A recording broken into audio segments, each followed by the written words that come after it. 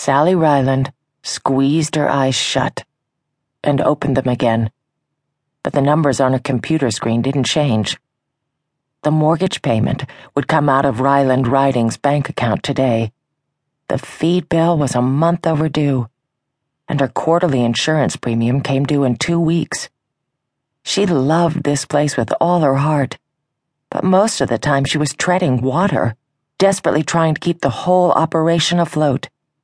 If the bank foreclosed on this property, not only would her business go down the drain, but she'd be homeless. She'd lose her personal piece of heaven, not to mention her beloved horses and flock of chickens.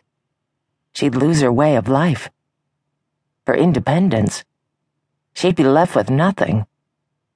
But it wasn't going to happen. Day by day she hung on, even if it was by fingernails bitten to the quick. And so far today was proving to be one of the good ones.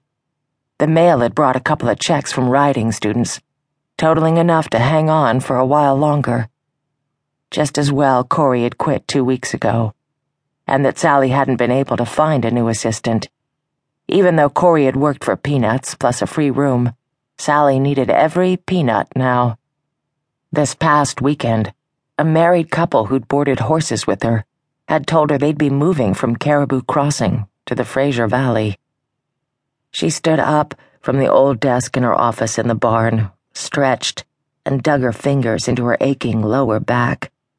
It was damned hard work handling this place on her own, but she'd done it before and could do it now.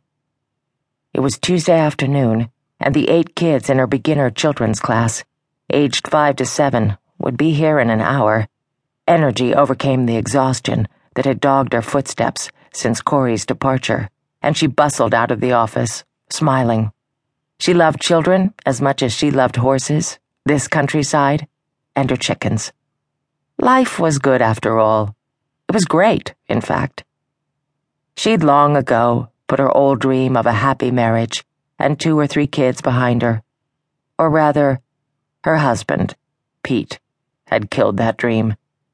The charming boyfriend who had wooed her so romantically had, once they were wed, taught her how insidiously love could tip over into fear and pain. No way would she ever put herself in that position again, which meant she'd live her life alone. She brushed aside the negative thoughts. Pete had been dead for 3 years.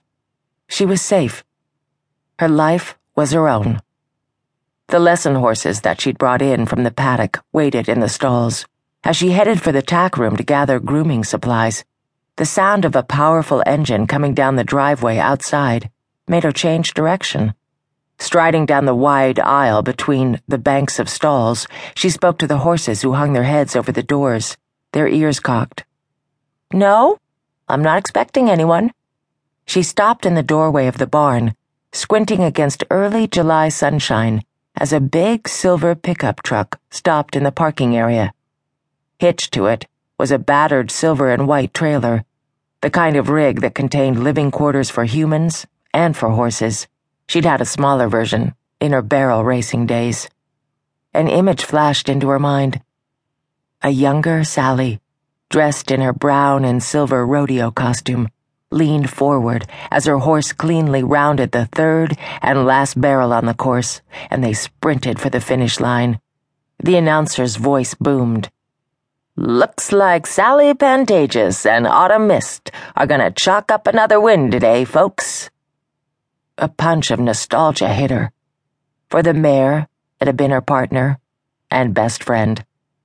For life on the circuit. For the woman she'd once been. Before Pete. Outside, the engine cut off, the driver's door opened, and a man stepped down.